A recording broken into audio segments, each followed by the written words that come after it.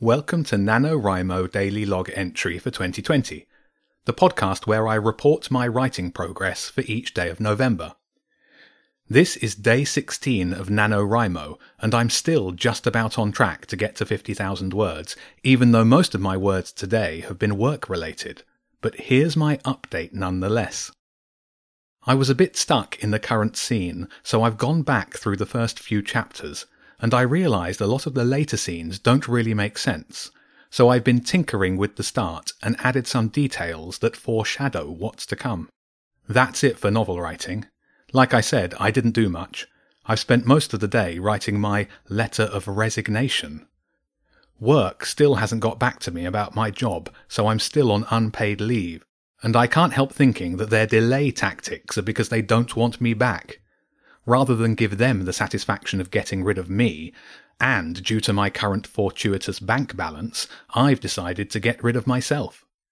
It's been a while since I've written one, but writing resignation letters is even harder than writing a novel. In the end, I found a template letter on a website and tweaked it. I'm pretty happy with it now, so it's probably time to send it to the boss.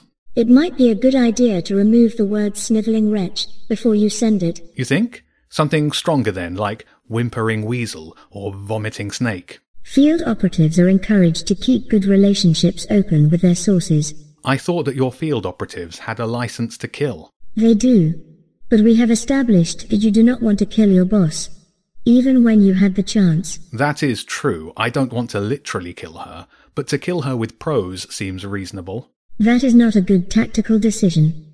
Creating enemies is one thing. Leaving them alive is another. It is a matter of probability. You're taking all the fun out of this, Ariadne. What do you suggest I include?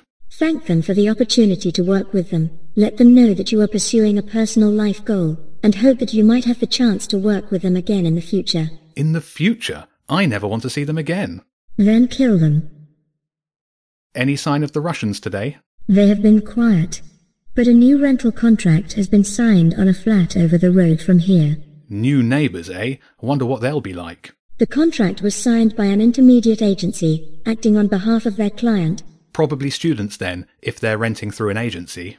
I am struggling to find a legitimate business behind the owner. Oh, it's not a Russian company, is it?